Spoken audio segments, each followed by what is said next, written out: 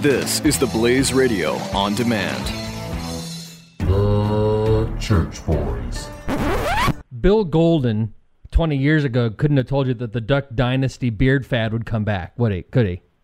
He couldn't have told you that the Duck Dynasty people would make him an honorary Robertson. So I got to ask and they you. did. And you know what's kind of funny, and I write this in the book, people are always comparing his beard to the Duck Dynasty or ZZ Top. Right. Actually, Golden has a better beard than all of them. Yeah, oh yeah. I agree. In Yeah, fact, I totally agree. He's got the best beard there is, man. I mean, he he brushes that thing and looks at it and stares It's at birdie. it. He sleeps with it outside the cover so it can breathe.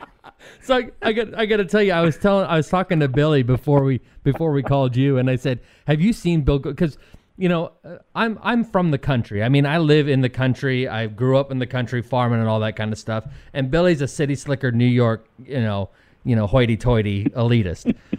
And so I was telling him about my love of the Oak Ridge Boys and growing up with you guys, and about Bill Golden, and he didn't realize who Bill Golden was exactly. I mean, once I showed him the picture, he's like, "Oh, so."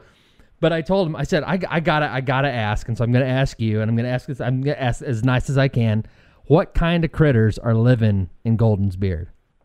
Well, actually, I think he takes such good care of it, keeps it so clean and groomed. I don't think a critter could get in there. But if one did, you wouldn't see it. No, the guy's It a definitely would be. It definitely would be camouflaged. So what?